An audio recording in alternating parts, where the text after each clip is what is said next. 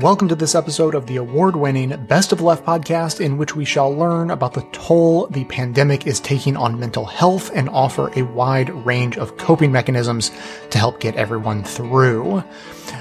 As is our new tradition, because non-traditional times call for non-traditional podcasts, we're doing a quick emotional state check-in here at the beginning. How are we feeling? Plus, Amanda and I actually have some tips from two people who have basically been training for this for years, both working and living at home together for 4 consecutive years now.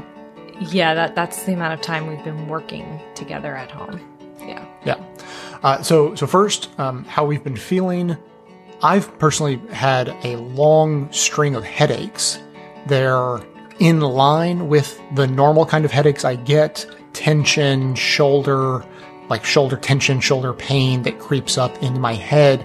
But normally, would you say I get 1 a week on average? Yeah, I guess on average, that's probably true. Yeah, you've had a long history with this, but they've definitely been worse lately. So sometimes I can go for really long periods without any. Sometimes they get bunched up. And the last week and a half, I would say like 60 to 80% of the days for sure, but even the time within the day, I'm like taking hot showers, trying to relax, eventually taking ibuprofen or something similar. Yeah, we're going through our supply very quickly, which is unfortunate. Yeah, and I try to avoid taking too many, but so that's been what's weighing on me recently.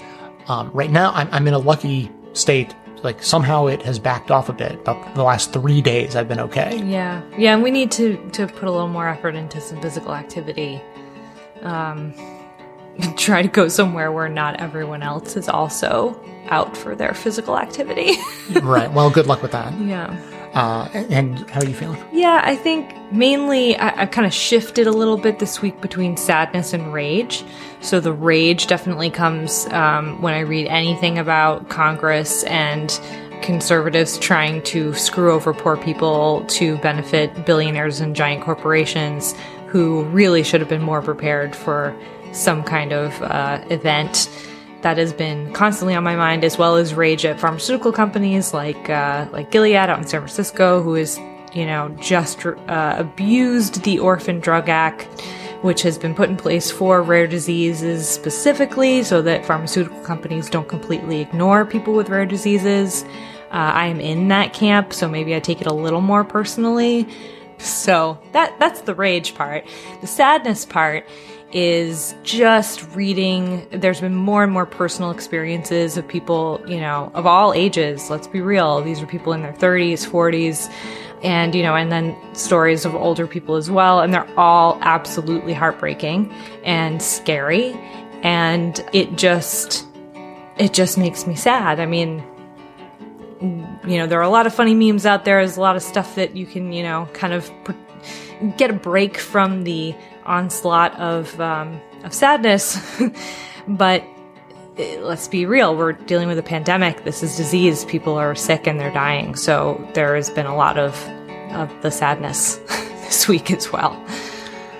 And so that's what we're dealing with today, the mental toll, and we're going to get to, the whole show is chock full of, I think, good and interesting ways to deal with the emotional toll and just how to get ourselves in the right frame of mind to take this on, keeping in mind that we're at the beginning and this is going to be a marathon. Right. So just sort of on the domestic level, family-wise domestic, we have a few rapid fire suggestions because we've been living together and working together for a long time.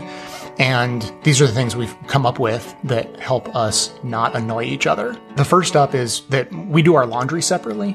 Yeah. Which is not like a feminist statement. It's No. just a... I have particular things that I want done a certain way and cared for a certain way. And I just don't expect you to deal with that.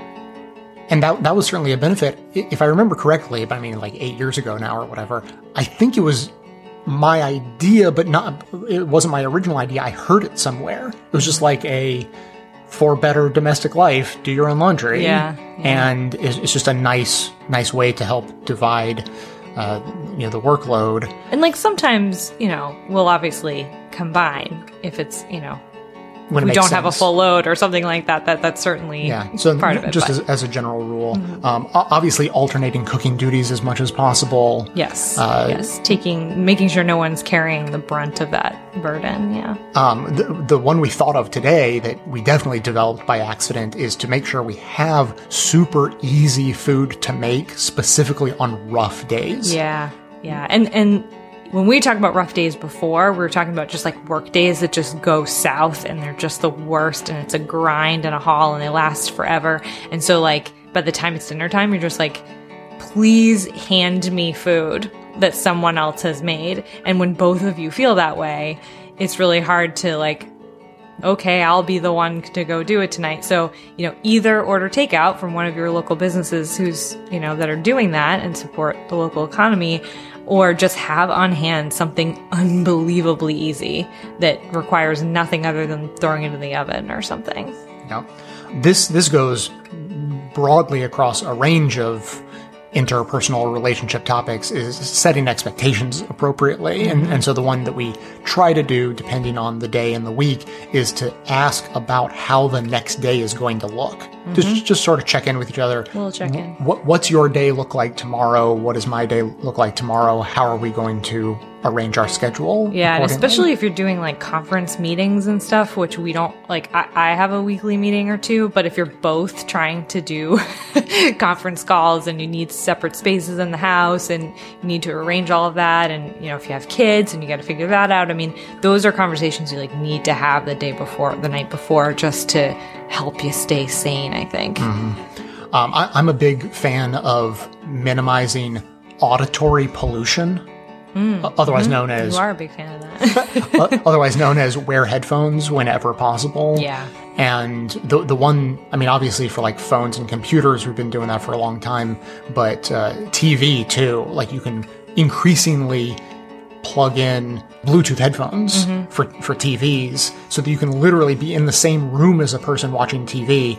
They're watching their show. You could be doing something else and not be bothered. That's a game changer. And that's something not everyone might have access to, but sometimes even the big headphones have these extended cords that you might be able to plug in. But if you have it, basically try to take advantage of that. Yeah. And then this is the one that I've been fighting with for the last couple of weeks is to literally just give yourself the mental space to deal with this pandemic, because like I've gone from alternating between having my energy totally sapped so that I'm unable to work, to being overwhelmed by work I feel like I should be doing, to then sort of getting a burst of energy and thinking, actually, this story is so big and moving so fast, I should increase my workload. Right. And then I had to talk myself down, like, no. You need to build in time to let your brain and body cope with what's going on. Yeah. And to not overextend yourself. Like my status quo is to overextend myself a little bit. Right. And I need to really rein that in. Yeah, and even though we've been doing this for a long time, that doesn't mean that we're not also affected, and that's hard to explain, I think, sometimes. But again, it's just the mental toll that all of this stuff is taking, and obviously, everyone is worried about loved ones all across the country and the world, and that just takes a mental toll. So you gotta be a little gentle with yourself and just try to implement whatever it takes to make your days run a little smoother, and also gives yourself a chance to breathe throughout the day. Even if it's like, okay, we're having lunch and we're going to put our computers down, put our phones down, and we're going to have a real lunch break. Give that to yourself.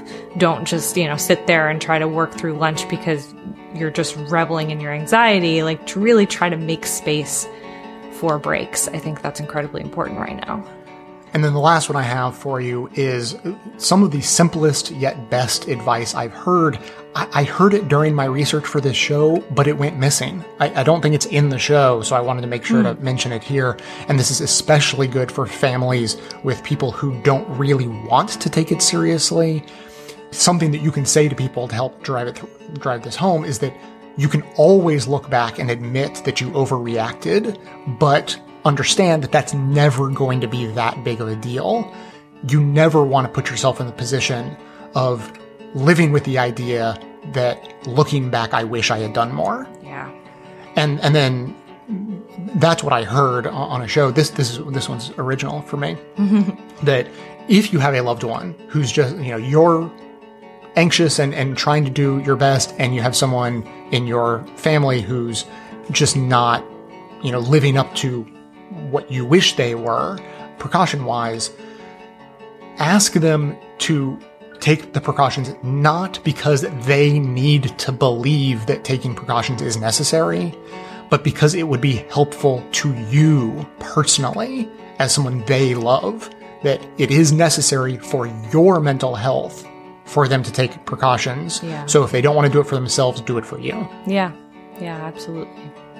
So if you have thoughts, anything to share, as always, the number to dial 202-999-3991, and we'll get on to the show. Clips today come from Social Distance, the Love, Happiness, and Success podcast, The Last Post, Epidemic, The Tim Ferriss Show, The Bugle, Happier with Gretchen Rubin, The Coronavirus Daily Briefing, Common Censored, and I know I said this was all about coping mechanisms, but for the sake of posterity, so that we never forget, we're starting with a timeline of Trump's dismissals of the crisis from the Majority Report.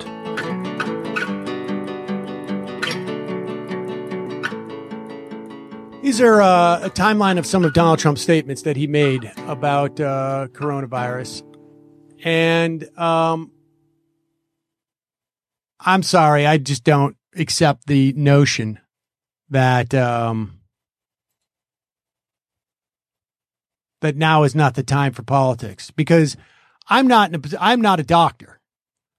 I have the ability to help anybody. I don't manufacture respirators. I don't have any here. I can't send them to a hospital. And at one point, we're going to get to the other side of this.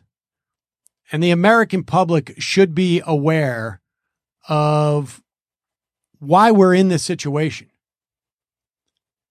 January 22. We have it totally under control. If it's one person coming in from China, it's just going to be fine. February 2nd, we pretty much shut it down coming in from China. Remember, Donald Trump and John Bolton, this Republican administration, eliminated the key leadership figure who sat on the National Security Council, who was in charge of coordinating responses to pandemics. And his entire staff. Coordinating the disparate actions. I mean, like Army Corps of Engineer, the VA, the Navy, because they have naval hospital ships. People maybe who work in commerce who would deal with manufacturing of respirators. How do we juice? How do we go and requisition? Apparently the Army has hundreds of thousands, if not millions of masks that could go to doctors, go to first responders, go to people working testing. Get tests. I mean, people need to bring this together. They had no ability to do this in the White House. And apparently nobody who could say to Donald Trump, like, hey, man, we got a problem. February 24th, the coronavirus very much under control in the USA. Stock market starting to look very good to me. The 25th, CDC and my administration are doing a great job of handling it.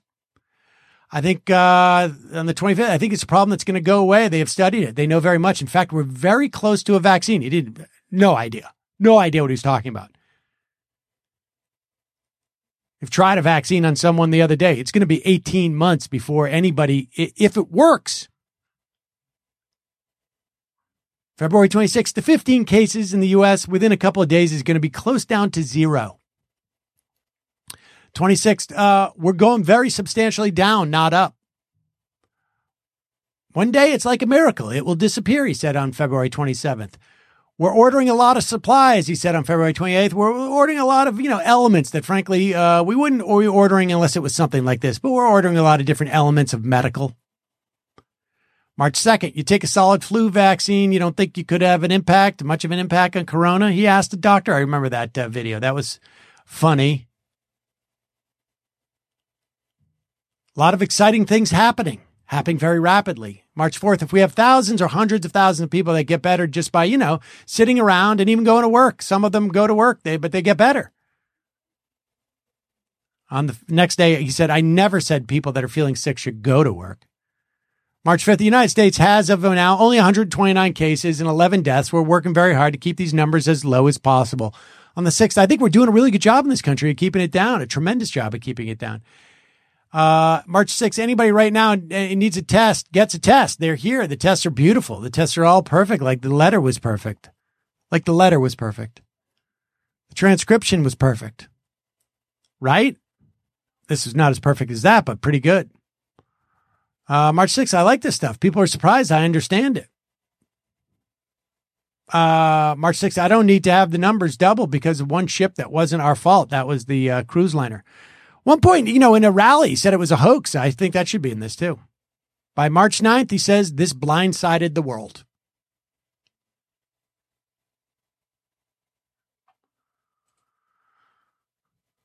There it is, ladies and gentlemen. There was a cost in electing this guy. Sheer incompetence actually matters. Sheer incompetence actually matters. What the Republican Party has unleashed on this country by supporting a guy and kowtowing to a guy who completely incapable of doing this job. Not even just incompetent, but dispositionally impossible of doing, just incapable of doing this job. And you can say the Democrats are no good, and a lot of the corporatists in the Democratic Party have created a tremendous amount of misery. I am afraid that we're going to see an amount of misery that none of us alive have seen in this country. And at the end of the day, this fundamental belief that government is nothing but an opportunity to enrich oneself, if it is anything, it's going to end up killing a lot of people. I think it's going to end up killing a lot of people.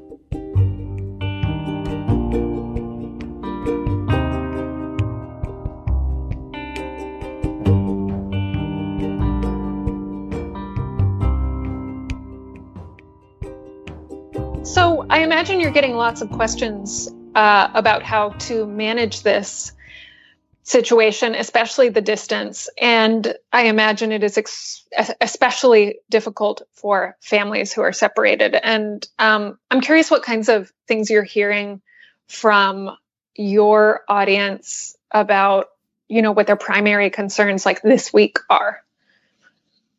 I think their primary concerns are how to deal with family relationships when people don't agree on what precautions should be taken. I think that a lot of these disagreements come down to people's anxiety that they're not talking about. So, or in some cases, people aren't anxious enough. And I know that's the most counterintuitive thing to say at this time when all people are talking about is how anxious everybody is. But I have to say there are people out there who are not anxious enough, and that's why they're not taking precautions. And so that's the difference between what we call productive anxiety, which is you see the risks, you're taking reasonable precautions, like you're washing your hands a lot, you're not exposing yourself unnecessarily, or you're not exposing other people unnecessarily. That's because you have productive anxiety about this virus. Now, unproductive anxiety are the people who ruminate obsessively about it. They're the people who are checking the news, every 10 minutes or every hour. They're can't focus on anything except for kind of like all corona all the time. And those are the people who are really putting their own emotional health at risk, and the emotional health of those around them too. So that's contagious also, that sort of, ruminative anxiety. So the people in the families who are saying, well, it's okay if, I'm out in the world and then I go visit our 80-year-old parents. They need to have a little more anxiety. And what's happening is they are anxious. And what they're doing instead is they're going into denial. So they don't want to feel the anxiety. So they go into denial and they say, oh no, I'm going to put my head in the sand and it's okay. They're not doing that consciously, but that's what's happening. So how do you have that conversation with somebody so you can get past the denial and into a place of, let's have a reasonable conversation about this? Well, that is I have a very practical question for you on that front. I mean, for instance, I think I'm not alone in this. A lot of people, the only way I know how to get through to my parents, say, is by yelling at them so much that they get mad. So how do you have any really nitty gritty guidance on how to have these conversations in a way that's empathetic, but also communicates the seriousness and the urgency of this?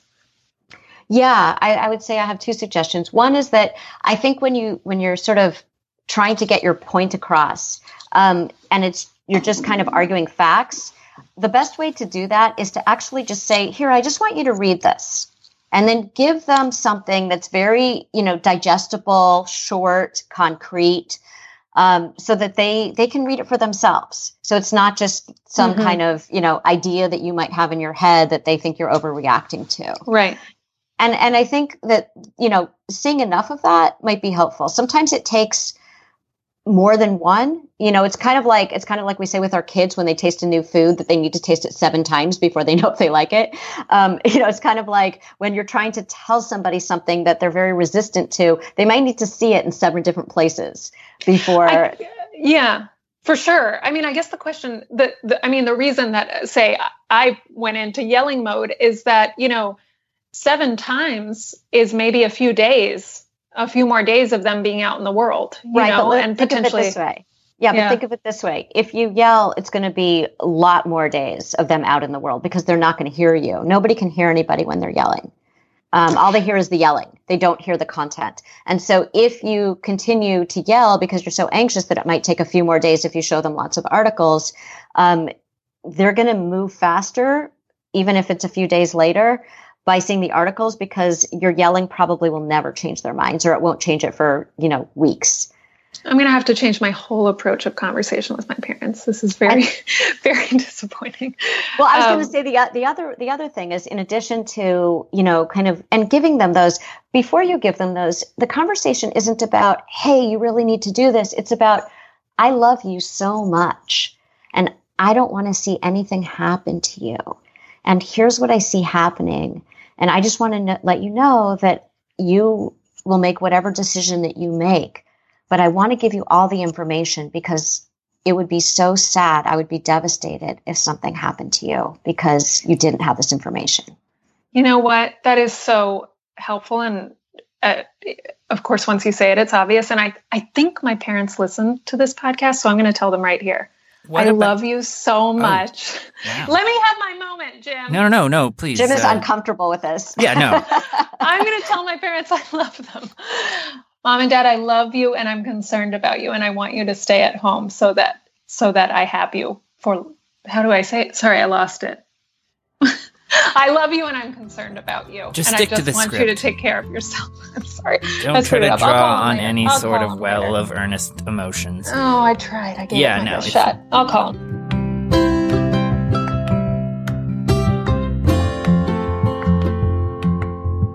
Today's episode is brought to you by ExpressVPN, which protects your privacy and security online, but what you may not know is that it can also be used to unlock movies and shows that are only available to stream from other countries. Now that so many of us are stuck at home, it's only a matter of time until you run out of stuff to watch on Netflix. But you could use ExpressVPN to binge shows like Doctor Who on Netflix, only available in the UK, as just one example of thousands. Just fire up the ExpressVPN app, change your location to the UK, refresh Netflix, and that's it. It hides your IP address and lets you control where you want sites to think you're located. You can choose from almost 100 different countries, so just think about all the Netflix libraries you can go through. But it's not just Netflix, it works with any streaming service. And it's ridiculously fast, so you can easily stream in HD, and it's compatible with all your favorite devices. I've been an ExpressVPN user for both privacy and digital globetrotting purposes for years now. It really is the must-have app for any citizen of the world. If you visit expressvpn.com/left, you can get an extra 3 months of ExpressVPN for free. Support the show, watch what you want from wherever you want, and protect yourself with ExpressVPN at expressvpn.com/left.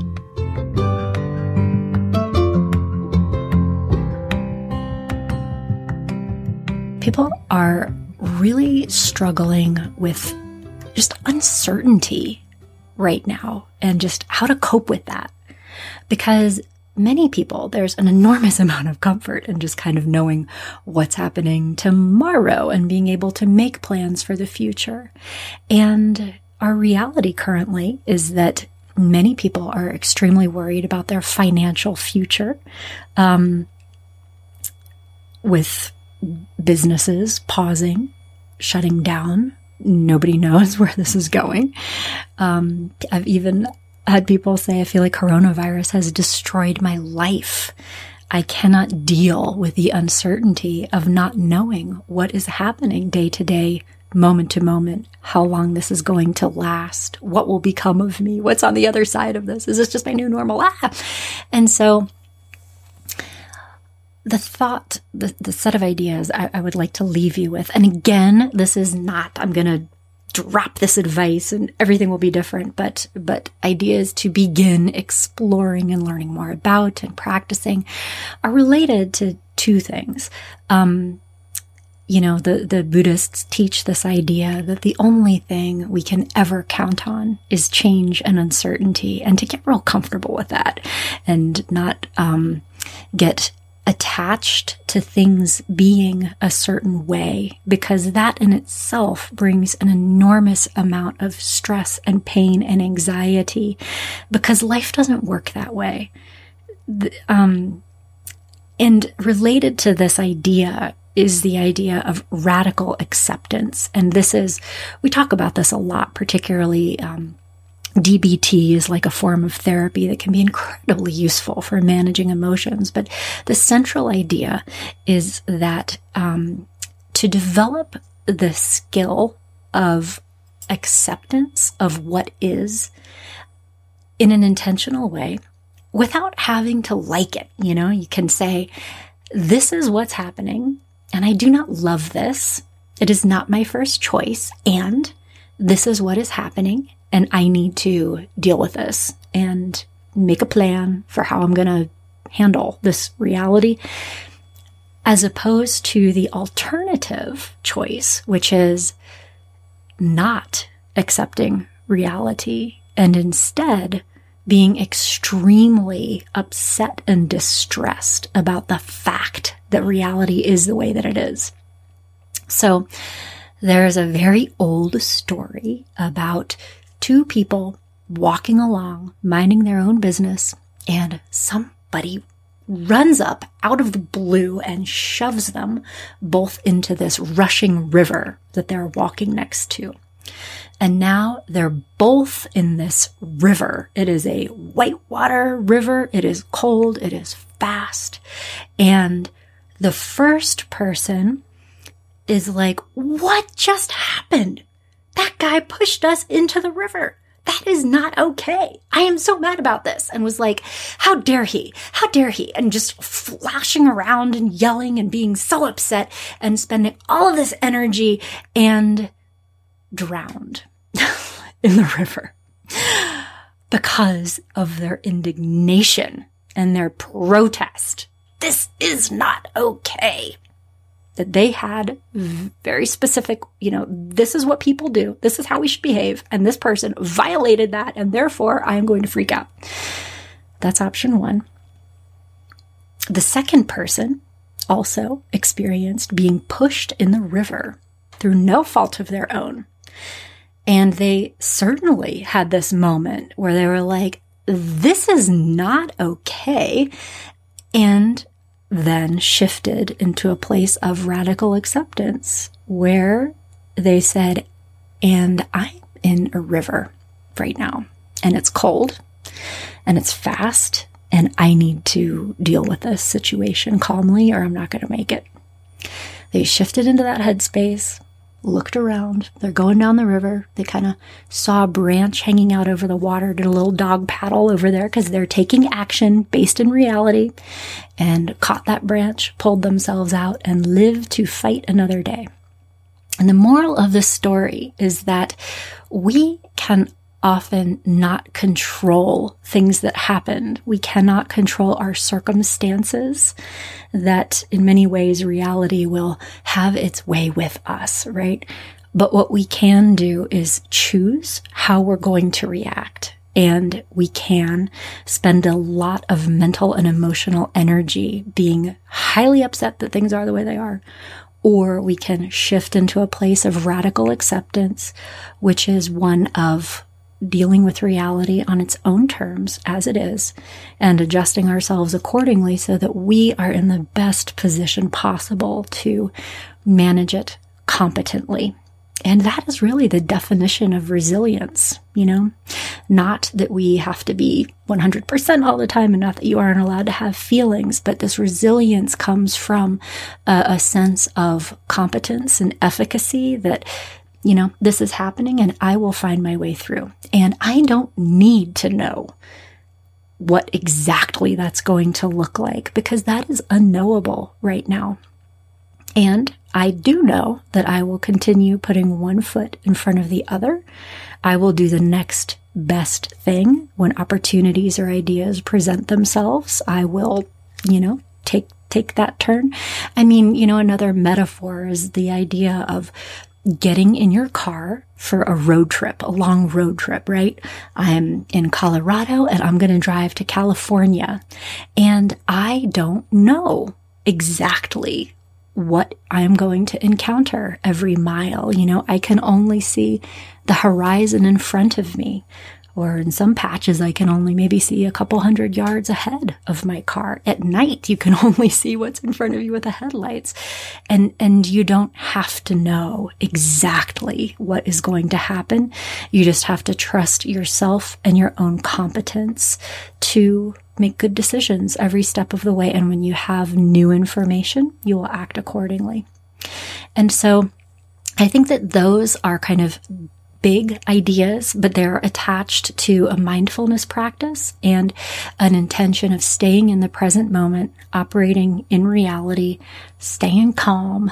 And I think that remembering all of those things can be very helpful to us during this time.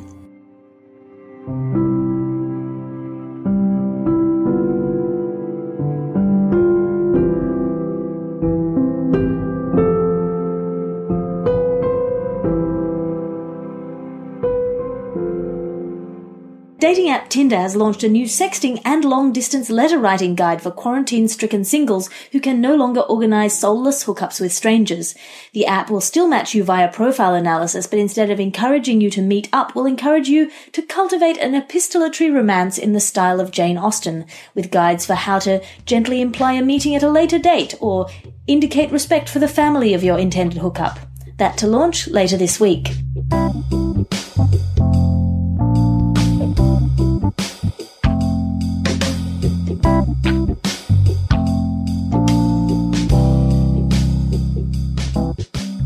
I'm going to start with sort of the stuff that you talked about in your recent piece for The Atlantic, this idea of how do you leverage moral responsibility as a motivator, and how do you encourage them to be givers and not takers in a crisis like this?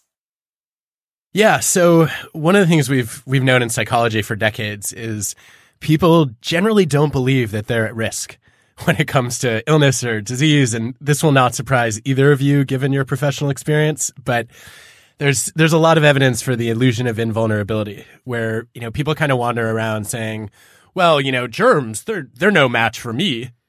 And so, one of my big questions for a long time has been, how do you overcome that illusion? And it turns out that when it comes to estimating the risk to others, we're much more realistic. And, we think we might be invulnerable and invincible, but we know that other people are susceptible.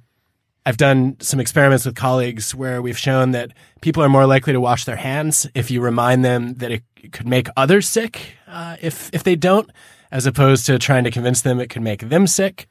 I think that's one of the ways to get people to take some of the social distance and hand hygiene policies more seriously.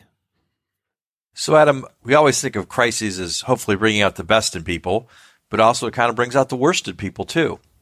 So, talk to me a little bit about your thoughts about how a pandemic like this brings out things like xenophobia and racism. We're seeing Chinese Americans being targeted in our country for bullying and discrimination. What's the psychology of all that? Oh, interesting question, Ron. So I've been thinking about this a lot, and it's been really obviously disappointing to see in many ways. Gosh, there's a whole literature on mortality salience in psychology that says, being aware that we're at risk or, our lives are in danger can lead to one of two responses. And one is exactly the one you're describing, which is people experience anxiety. And one of the ways they buffer against anxiety is they double down on their core worldviews. And so they become much more oriented toward defending their in-group, trying to bolster their self-esteem. And sometimes they do that by attacking the other, so to speak. I think that's the bad news. The good news is, like you point out, there's also the possibility that if we're reacting less from anxiety and more a standpoint of reflection, these kinds of reminders of mortality make us a little bit more generous. They encourage us to expand our moral circle and include, outgroups, even, animals, the environment in our conception of, who we're responsible for. And so I guess one of the thoughts here, very simply, is to say, look, if we want to get people to be less xenophobic, less racist, one of the things we could do is we could try to shift people out of anxiety and toward reflection and ask them, okay, not just today, but in the next 3 to 5 years, what would you like to do about the problems that we're facing right now? What kind of pandemic response would you like to see available? How can we better prepare for the long run? And it seems like when people shift their time horizon a little bit, they feel a little bit less personally threatened. Interesting. Well, let me ask you about another set of behaviors we're seeing, which is kind of hoarding and buying things up. Anyone who's been to a grocery store in the past week knows that you cannot find toilet paper. We saw a story in the Washington Post about guys who drove around and bought every bottle of hand sanitizer in a 20-mile radius and are sitting on 17,000 bottles. What was that, 17,000? Yeah, 17,000 bottles of hand sanitizer. So what advice would you give on how to discourage this kind of bad behavior? The place I would start is to say, too often we focus on behavior change when we really need to get people to think about identity change. So the research I'm thinking here is Chris Bryan. What he studies is how nouns are often more powerful than verbs. This is why, with drunk driving, for example, instead of saying, don't drive drunk, it's often more effective to say, don't be a drunk driver. Because, people will say, look, I can drive drunk and I'm still a good person. But if I think about being a drunk driver, well, now that actually casts a shadow on the kind of person I am. So I think don't be a hoarder, don't be a taker. That kind of message could be pretty powerful. I'm curious, though. You all have lived in the world of people hoarding supplies and kind of responding to crises a lot longer than I have. What do you think about all this? Yeah, I am really having a really hard time with the hoarding thing myself right now in terms of people around me fessing up to, I know I'm not supposed to do this, but I did. And I guess what I am saying to people right now when I hear that is, okay, I understand why you did this, but here's the situation now in the hospitals. And, if there's any way to get those supplies back to the hospitals where they're really needed, and, reward them for that. Like, look, I forgive you. I understand, that this was your instinct, but now we really do need you to help us out. So I guess that's where I'm at with it. Yeah, one more question, Adam. There's an interesting piece out recently that maybe bad public health communications contributed to this. The more the public health authorities were kind of telling people they were stupid and didn't know what they were doing, might have provoked them into doing more of it. Well, I think you've both hit on themes that are very salient for us in psychology. So, Ron, I'll start with yours, and then Selena, I want to come back to your point too. I think these public health communications might have had that effect. What's critical here is actually to highlight that the base rate of hoarding is really low. And to say, look, most people recognize that, that it's critical to get the supplies and resources to, the health and safety professionals who need them most. And you actually want to highlight how this behavior is rare rather than common. And then when you do call out the behavior, you want to express a very clear disapproval of it, right? And say, look, this is not okay. And that's where, people seem to recover the better angels of their nature. Adam, as different organizations are coping with this in so many different ways, should I close down where I'm not required to close down? If I close down, should I pay my workers? What are the hard questions that are coming your way right now? Honestly, most of the questions I've been getting are less dire. From an organizational perspective, they've been around how do I manage remote work? How do I keep my team engaged and, make sure that people don't start to feel isolated and lonely? I think where I probably have gotten, maybe where I've been less unhelpful has just been around basic questions of how do I help people manage the panic and fear? We know that you can basically either reframe or refocus, and both of those two things help. So, you could reframe, for example, your time away from the office as giving you extra family time or flex time. You can, try to refocus on other priorities that you have, like, getting in shape or learning a new skill that you might have extra time for. It's helpful to take a step back from your emotions and say, okay, I'm feeling anxiety. What am I actually feeling anxiety about? Am I worried that we're not going to have enough food?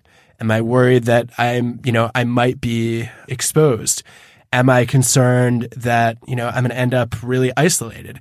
And as you start to name what you're feeling, you can begin to pinpoint the causes and actually do something about it, as opposed to just kind of wallowing in the uncertainty.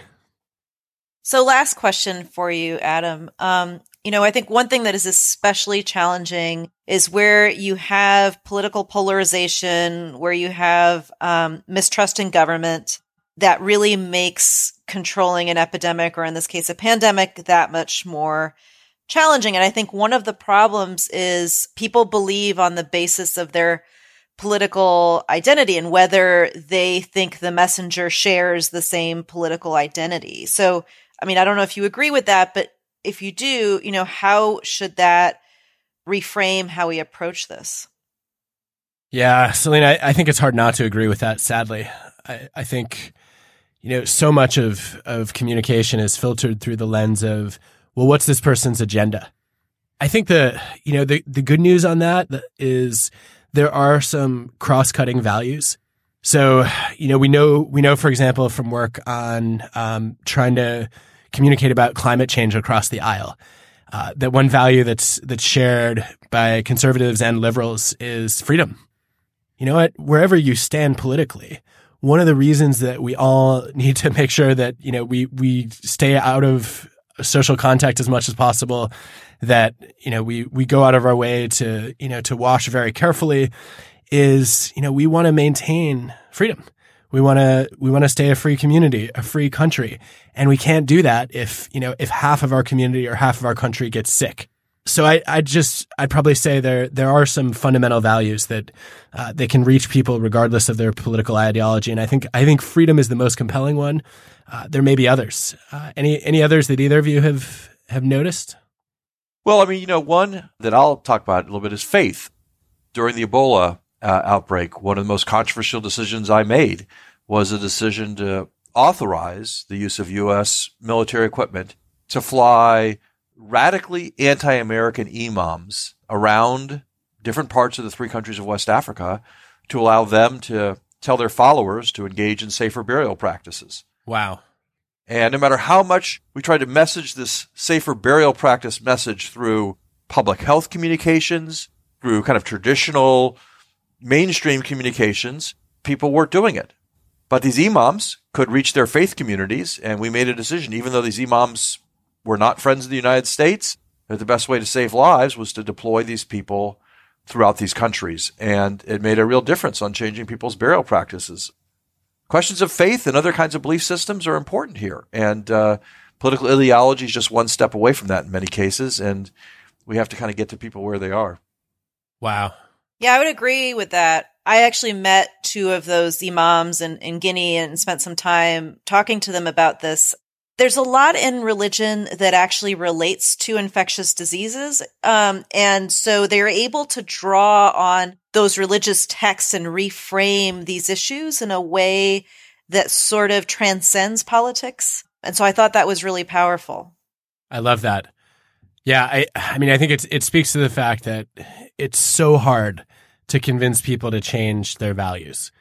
It's much easier to appeal to values they already hold. And it's probably easiest to do that if the message is coming from someone who they believe already shares their values.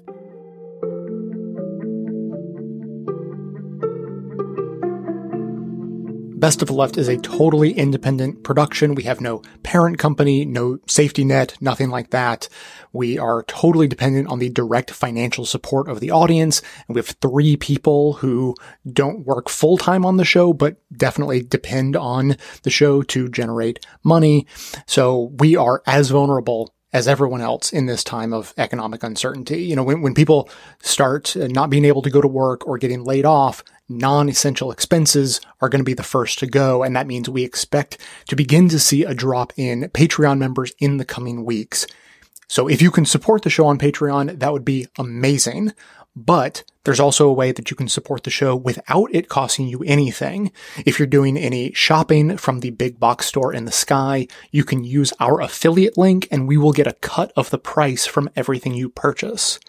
Our affiliate links for the US, UK, and Canadian stores are in the show notes and on the device you're using to listen right now. They're also available on our website, bestofleft.com, in the sidebar. If you take just a couple of minutes to bookmark the link to your store on your browsers and even delete the mobile app from your phone and add that link as a button in its place, you can enormously help us get through this health and economic crisis just by doing your regular shopping. Thanks so much for your help and support.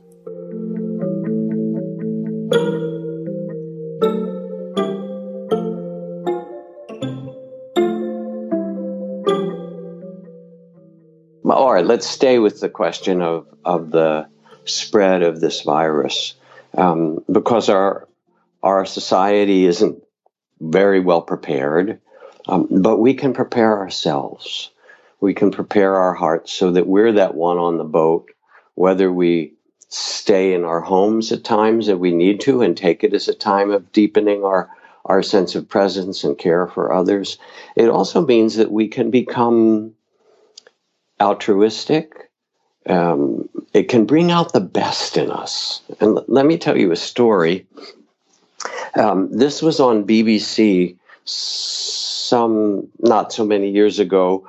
They did a special on the 60th anniversary of the siege of Leningrad in World War II. And Leningrad was besieged by the German army for almost 3 years, through 3 long winters. And there were, hundreds and hundreds of thousands of people inside, many who were close to starving.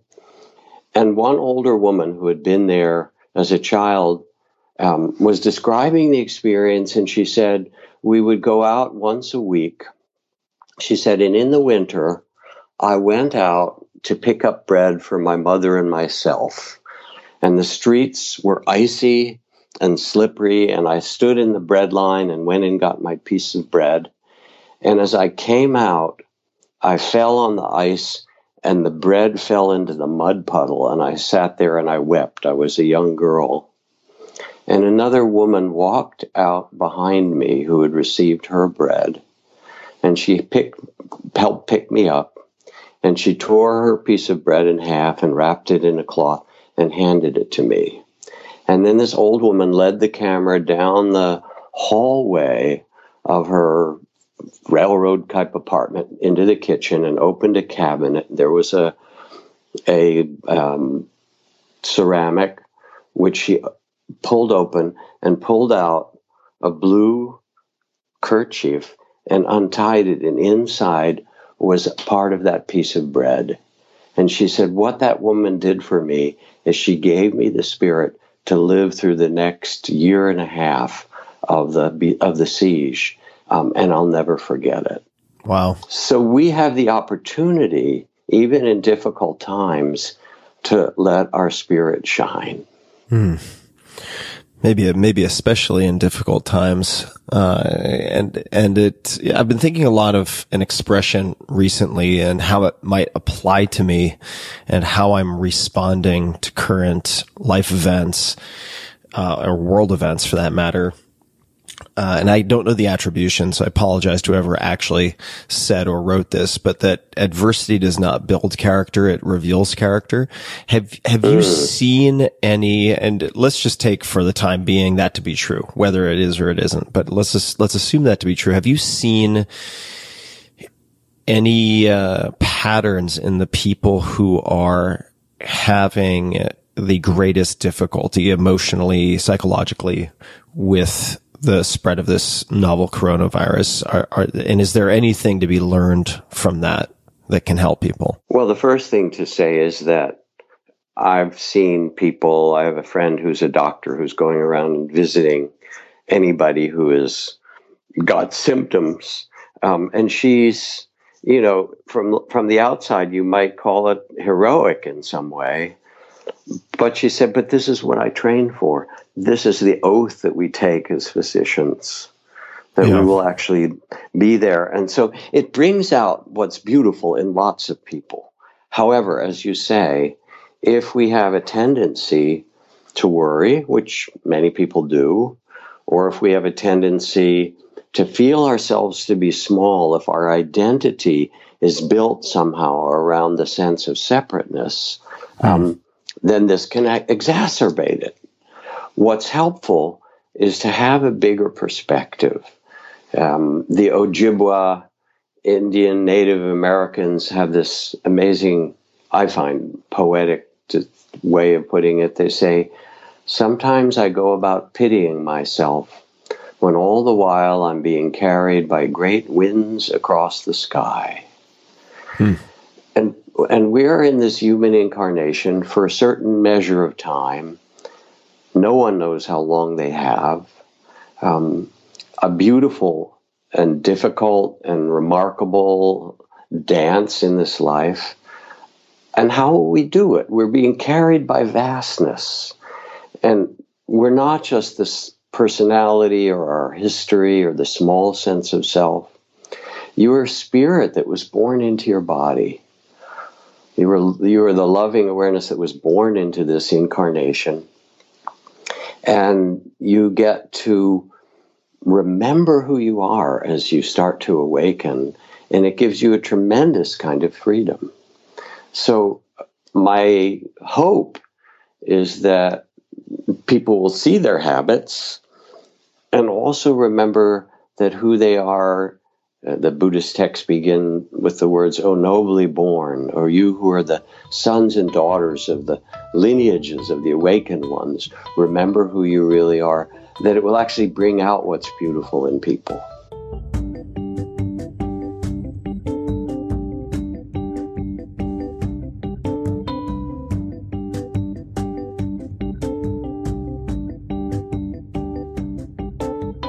I have been experimenting due to the fact that a lot of restaurants around me are closing. I've been experimenting with it's this thing. I think it's a Swedish art form called a kuking. I think that's an umlaut over the U. It's sort of like you set a restaurant up essentially in your own kitchen and prepare the food yourself. Right. And then serve it yourself. You can do a character of a waitstaff, as I have been doing. Hello, Nick Cooper. Nice to see you. Look, it's there's nothing else really going on in the world at the moment. I mean, I did read this morning that apparently today, as we record, the 20th of March, is the International Day of Happiness. And let me speak for the entire population of the world when I tell that title to go ram itself.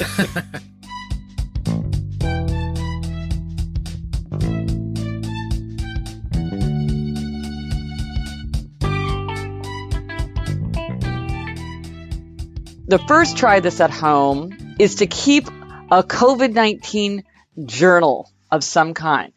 This is an extraordinary time, and you might want to consider keeping some kind of journal about it. So you're going to do this? Yes, I'm going to do this. I've already started it, and I kind of went back to try to like piece together sort of when did I first hear about it and kind of like how it sort of percolated through. I printed out some emails. Like my daughter, it's very sad. She's coming home from college. She'll actually be here. She'll be home in like another hour. She got the news like, hey, it's happening. It's 7 a.m. And it went out to parents and children, and you got to get out of Dodge, pack up your room. So I printed out that email because I'm like, one day she's probably going to want to look back at this. I'm probably going to want to look back at this. Yeah.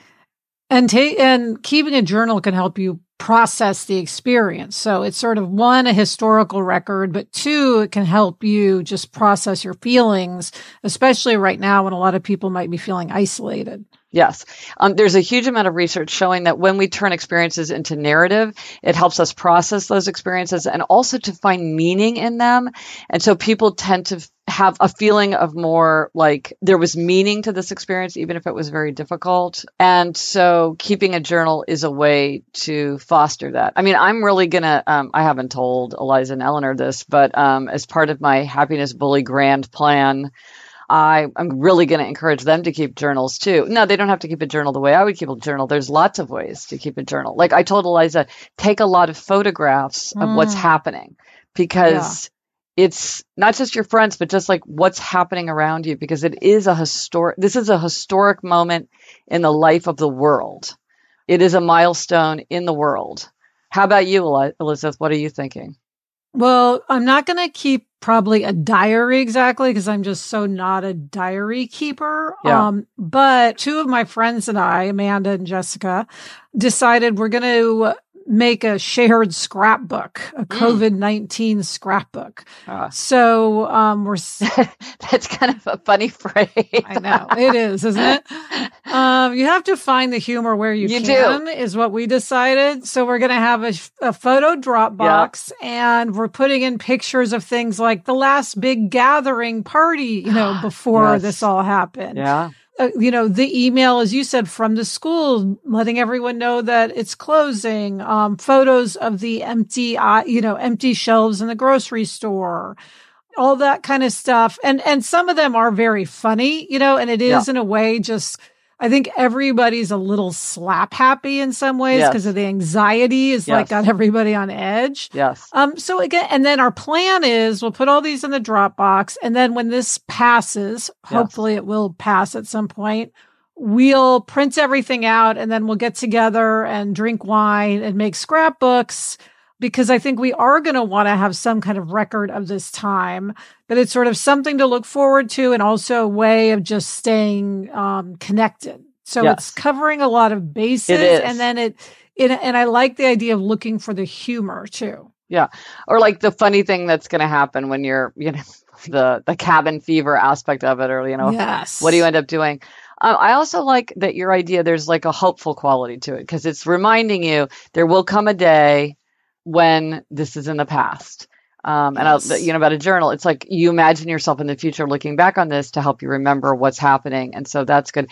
One thing, you said you're not a journal keeper. One of the things that I wrote about in the Happiness Project was keeping a 1-sentence journal where I would just write down one sentence every day. That. Yeah, I'll post a link. I have like a little, you can do it with anything. I have like a little journal that, I did where you can fill in the dates, but it can be good to just write one sentence, because one sentence, a lot of time, it's totally manageable. And later, one sentence can bring back many, many memories. And it's doable. In fact, I think in addition to this, my regular, I think I will do that too, because I think it kind of taps into a different framework of memorialization. I also think what's great about this is that it helps clear your mind. I think for a lot of people, it's kind of like keeping a list. There's something you feel, maybe irrationally, that you're gaining more control of things by recording it in your way and sort of tracking things. And I think it clears your mind to write things down. Yes. And I think a lot of us are searching for kind of more mental clarity.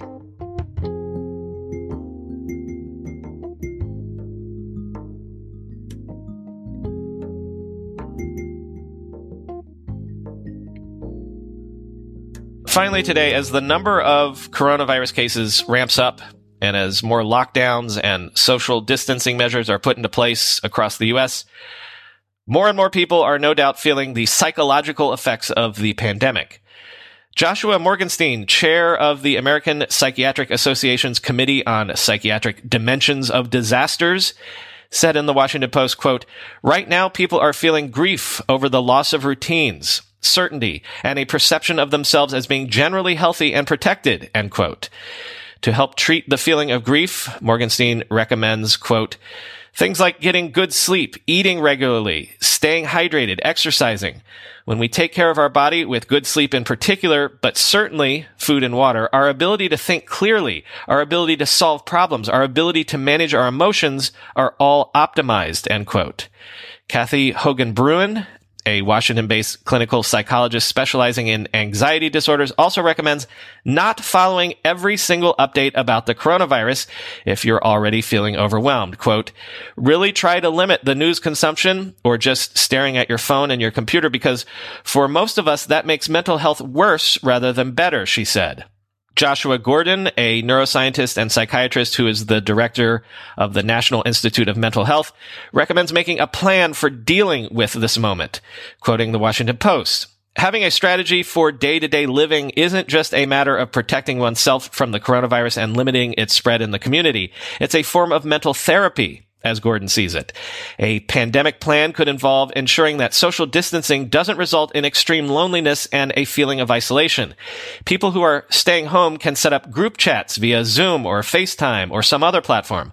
Make a plan for helping people who are most vulnerable, or at least making sure that someone is checking in with an isolated elderly family member each day, something Gordon's family has been doing," end quote. Gordon says, quote, "Remember that what is most disturbing about what we're going through is the uncertainty. When we know what's happening, when we know what to expect, we feel safe, even if what we expect might be threatening. Develop a plan, find your place in the world.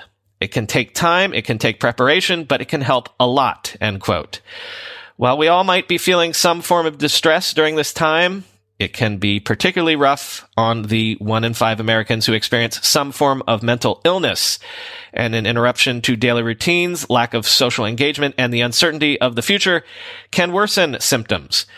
Psychiatrist Joshua Morgenstein says, quote, "It's like this kind of forced depression. No one knows, can I go on summer vacation? Can I go to my daughter's graduation? We don't get to do that planning and daydreaming in our heads right now. Depression is feeling hopeless about the future, and right now I think that's how a lot of people feel, rightfully so. If you have underlying depression, that might be exacerbated at this point," end quote. Even if you don't experience anxiety or depression, usually this kind of crisis might cause you to have something called distress reactions. Morgenstein explains distress reactions as, quote, "trouble sleeping, difficulty in concentration, a feeling of being unsafe, anger, blaming others, a desire to socially isolate, It can lead to risky behaviors such as excessive use of alcohol or tobacco. Interpersonal violence can flare. One common response to disasters is work-life imbalance, working long hours and letting other important duties and needs in one's life slide, end quote. If you are feeling any of those distress reactions, listen to the advice of experts that I just listed. Schedule time to check in with friends and loved ones. Eat healthy. Exercise. Get fresh air if you can. Stick to a schedule. Make a plan. All of that can help you manage and stay calm. And maybe this closing reminder from Joshua Morgenstein about the universality of this experience will help. Quote, understanding and reminding ourselves that we're all going through something together, sometimes that can help us feel less alone, end quote.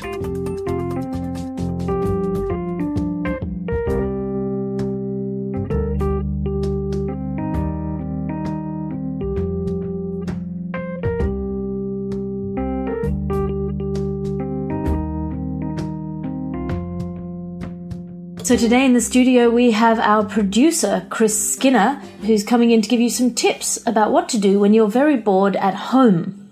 Christopher. I am basically stuck at home 24 hours in, and I've got to say it's something of a struggle. But I thought in this day and age what people need is help and advice. So I prepared sort of 5 things that might work for the general posters out there. Right, so then, number 1, cook. Obviously, but innovate. Cook like you've never cooked before. Do you know what sumac is? My jar of sauerkraut does. They've been hanging out at the back of the cupboard for about 6 months.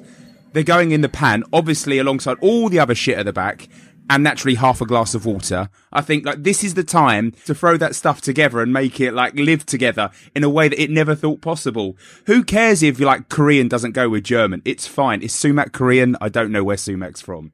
I mean, I think it's a Middle Eastern spice. Sure, but I could be wrong. Of course, then the sort of one part B of that is, of course, eat. Once all that nice sauerkraut has gone, this is the opportunity to get enormous. You know, pasta and rice in one meal. And basically, it's all you've got, you morons. I've seen what you've been buying in the supermarkets. So, I mean, maybe you can mix it with the juice of a wet wipe. Go for it. I mean, that's what you're going to be eating for the next month. I'll have some rice on my pasta, thank you. It would be my pleasure to serve that. Would you like some gravy granules with it? Number 2, and I think this is a really important time to really explore who you are. It's quite simple. Troll. It's really easy to do. You go on Twitter, you go on Instagram, set up a troll account and call your dad a scream about every politician from every single angle. Be really childish. Every time someone makes a really good point, disagree and tell them they smell. I mean, Christopher. No, what I'm saying is you need to... No, what I'm saying is... No, this isn't like you, Christopher. No, this isn't like you, Christopher. Are you just saying everything that I'm saying? I've been stuck here for 24 hours and I don't know what I'm doing. No, you're better than that, Christopher. I know you. I know that all of our listeners know you. You're a generous and kind person who helps old ladies across the road and kisses babies in the street, assuming that quarantine regulations allow for that. So I think you need to take a few deep breaths, maybe a couple of sips of water. You'll be fine. Okay, it's just weird. I've been having these sort of weird feelings in the last couple of days. I am not myself. Which leads on to point number 3. There's never been a better time to masturbate in public. I mean, it really is. I mean, there is no one around right now. I'll let you in on a little secret. I jizzed into the Thames this morning and no one saw. There's a traumatized eel down there right now. Well, you know, that's his problem. And then 9 months from now or 3 months from now, I don't know, eel gestation periods, you'll have a little eel son who will knock on your door and ask to be part of the family. Oh, is that how biology works? They are anticipating a baby boom as a result of the coronavirus lockdown, as well as a rise in divorces and less pleasant things like domestic violence. But didn't 88 Chinese couples immediately file for divorce when they came out of isolation? Oh, absolutely. I've said this for a long time. I've said in the modern world, all you need is a good enough Wi-Fi connection and you can maintain a stable relationship with someone completely unsuitable for an indefinite period of time. That does not hold true if you have to share a small space and if you don't trust their infection control measures. Don't touch me! Don't touch me!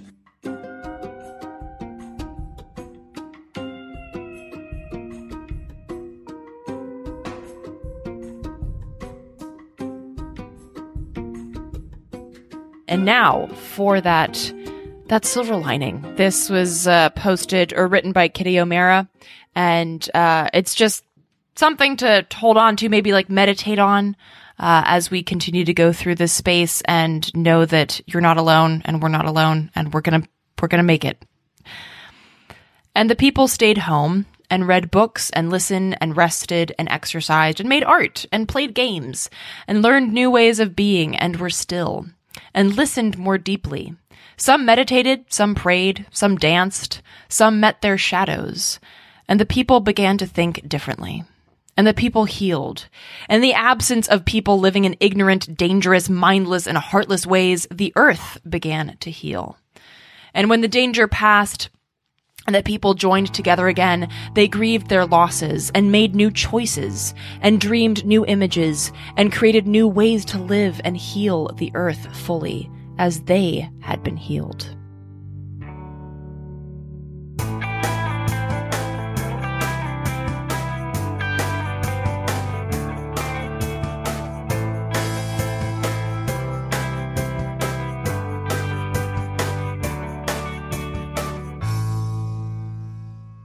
We've just heard clips today, starting with the Majority Report running down a timeline of Trump downplaying the crisis.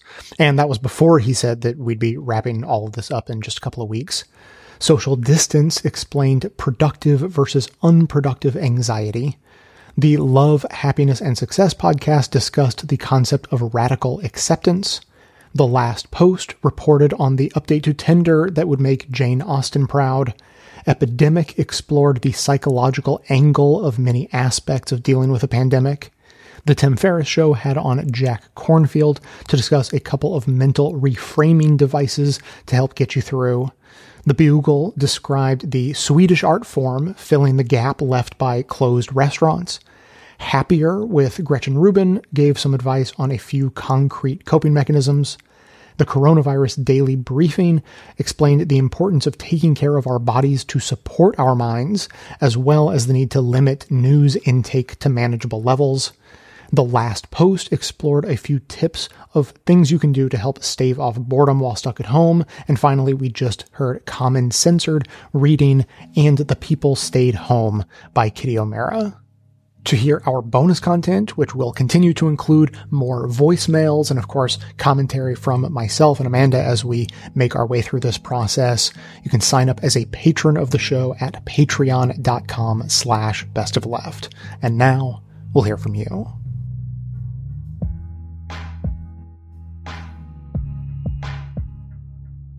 Hey Jay, it's James near Sacramento, my brother. Thank you for keeping it on the air. I hope you stay on the air for a long, long time. I can only afford 2 a month because I'm broke. Hey, listen, I know probably everyone's going to hate me for saying this, but I think it needs to be said, and no one wants to hear that there's upsides to this, but there is something. If you go outside, notice how incredibly peaceful it is. We're all slowing down now, and we need to slow down. We in America have made an incredibly fast-paced lifestyle that is not natural, and I think it causes all kinds of problems. I think it probably helps cause, if everyone's rushing around, then that's going to cause something like this to spread too easily. I read a book that called out America on this. It's called The Laws of Life, and the gentleman said this: America has reached danger point. The pace of life has gotten too fast, lacking in compassion. America has got to change. So, when in doubt, one thing I think a lesson we can learn from this whole crisis is this: we need to slow down in this country. Slow down. And the rest of the world, too. We set the pace for the world. Or I think another better way of looking at it is this: live more in moderation. You're not religious. I think the Buddha was a bit more of a philosopher than he was a religious figure. He said, live in moderation. At least live at a moderate pace. Doesn't have to be a slow pace, but just a moderate pace.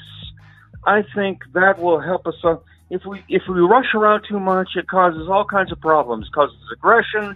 It causes us to be keyed up, have a tremendous amount of stress. Too much stress weakens your immune system. So we all need to slow down. And this crisis is causing us to do that and find the value in slowing down. That's all I got to say. I love you, brother. Take care. Please keep doing what you're doing. Hey Jay, it's Alan from Connecticut. Just came out of the grocery store. Plenty of food, and the people there are enforcing social distancing, every other register, lines to make sure that people are not too many people in the store, people being super nice and generous. You know, not a lot of people wearing masks, but some people wearing masks. I came out of the store, and I don't know why, I just started to cry. I guess it's a recognition of a long week and fighting work and trying to make things good for the people I work with in healthcare, and you know, last week of shortages on the shelves and empty groceries and stuff like that, and it's a lot for people to take in, and it's gonna continue, and wow, it's just amazing. And then I stopped by the liquor store, and the liquor store has a sign up saying that we're going to ask you to round up your purchase and anything else you want to put into this bucket to support our local restaurants and organizations that can't remain open. And they've listed a couple there that are restaurants and a Pilates place, and that 10% of the purchases are being donated to them. It's funny because here in the state of Connecticut, starting tomorrow, all non-essential businesses are being ordered to shut down. A liquor store, however, is considered essential business, so they will remain open. But it's amazing times, and maybe having you could do a whole episode of people calling in with little snips like this of what their experience is. And we're struggling at home. My daughter's got a boyfriend, and she wants to go see her boyfriend. And, we've had conversations with their parents to make sure that, if they're going to get together, is that okay? And, teenage love, it's hard to fight that. And you have to kind of give in a little bit here or there, but you can't, lock your kids up in the house either. And I've been looking at the parks, and the parks are overloaded with people. That's not really social distancing. So it's difficult here in Connecticut, and my father's been isolated in a New York City apartment for over a month, actually, trying to figure out when he gets deliveries of groceries, how to sanitize those groceries when they come in. Just amazing what the thought process is and how to adjust to this change of life, whether it be temporary or prolonged. And talking with my kids about what they're going to do for the summer, employment opportunities and summer camps and so forth. It's quite a challenge. So that's the latest news from here in Connecticut. Hope everyone stays safe, wash your hands, and stay awesome.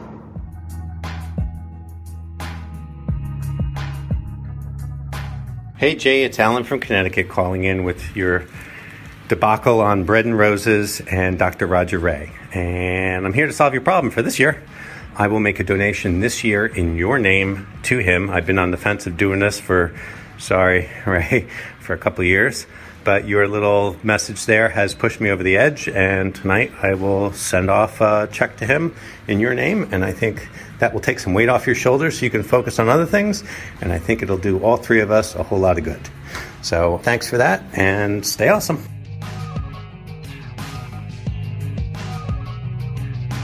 Hi Jay, this is Eamon calling again from Orange County, California, in the midst of this whole coronavirus thing. And funnily enough, I took this week off a couple weeks ago. I asked for it off to kind of de-stress, and then I'm in the middle of this whole stressful environment. And I just wanted to comment on this whole consumerist orgy of fear and stress we're all having to work with. this is really getting to me because this reminds me of how I grew up. I grew up in a town called Brea, California in the 90s, and it's a pretty affluent place, but I grew up in a home that was owned by my family, and my mom raised me as a single mother, and we had no money. We had nothing really. We had a house, but all the food we had was donated from a church, the Catholic church I was baptized at, right down the street.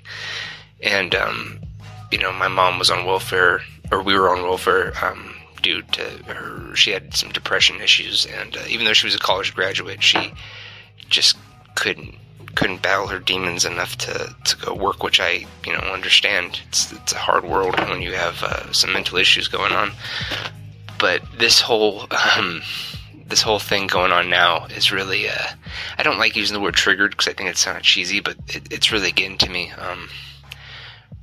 Because of the uncertainty and the anxiety I feel just driving past stores. I see lines of people fighting each other for toilet paper and sanitizer and food. I went to the store yesterday to get some food because I didn't really have a lot of food at home, and the anxiety I had just seeing the amount of people and the fear in their eyes, it really reminded me growing up. Not that anything like this had happened before, but in the sense of the uncertainty and just the fear that is in everyone's eyes. And, I have hope for humanity, but at the same time, I'm terrified because people aren't like they used to be. People aren't thinking clearly. They're being pushed and prodded into doing things out of fear instead of stopping and being rational. So I think it's our job to really harken back to the 30s and 40s mentality of solidarity. The only thing that's going to get us out of this is working with each other. No matter whether we like it or not, we are our brother's keeper. And love is always stronger than fear. I think it again sounds cheesy, but I'm a pretty judgmental person to myself. But the only thing that gets me through it is the idea that mankind can really love each other. We've done it before, and we gotta stop not even letting this whole Trump administration break us up, but the culture wants us to be scared. The only way to be safe is to buy, and that's bullshit. We all know that. I hope something happens in a positive direction, but I'm realistic. But I just want everyone listening to this, even though I don't know them, to know that, I love everybody, we all love each other, and we all need to be safe, and we deserve to be safe. So, yeah, thanks.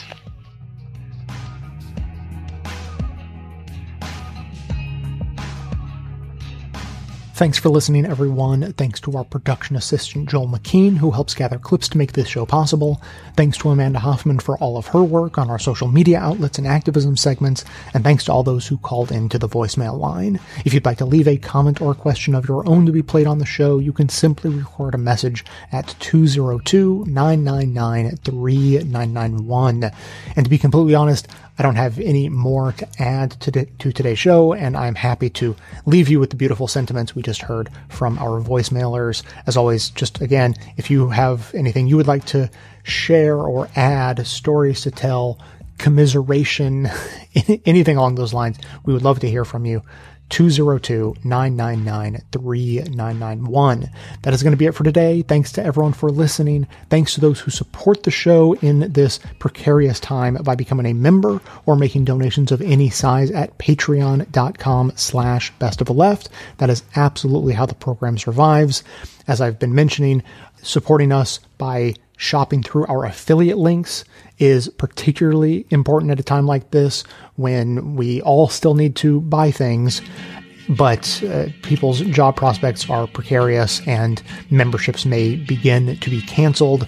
It's a completely understandable scenario, and so if you can sign up or save our affiliate links to use every time you shop, that could be a huge help to us. Now, of course, everyone can support the show just by continuing to tell everyone you know about it and leaving us glowing reviews on Apple Podcasts and Facebook to help others find the show. For details on the show itself, including links to all of the sources and music used in this and every episode, all that information can always be found in the show notes on the blog and likely right on the device you're using to listen.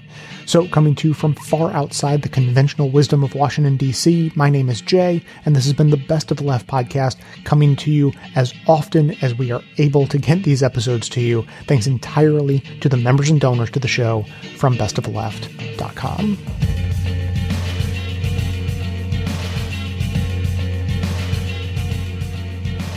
And now we'll wrap up with everyone's favorite news by limerick. As you may have heard, Trump and others in the GOP are already getting itchy about the economy and are beginning to propose that people go back to work as early as just a couple of weeks from now for the sake of the economy. May it be praised.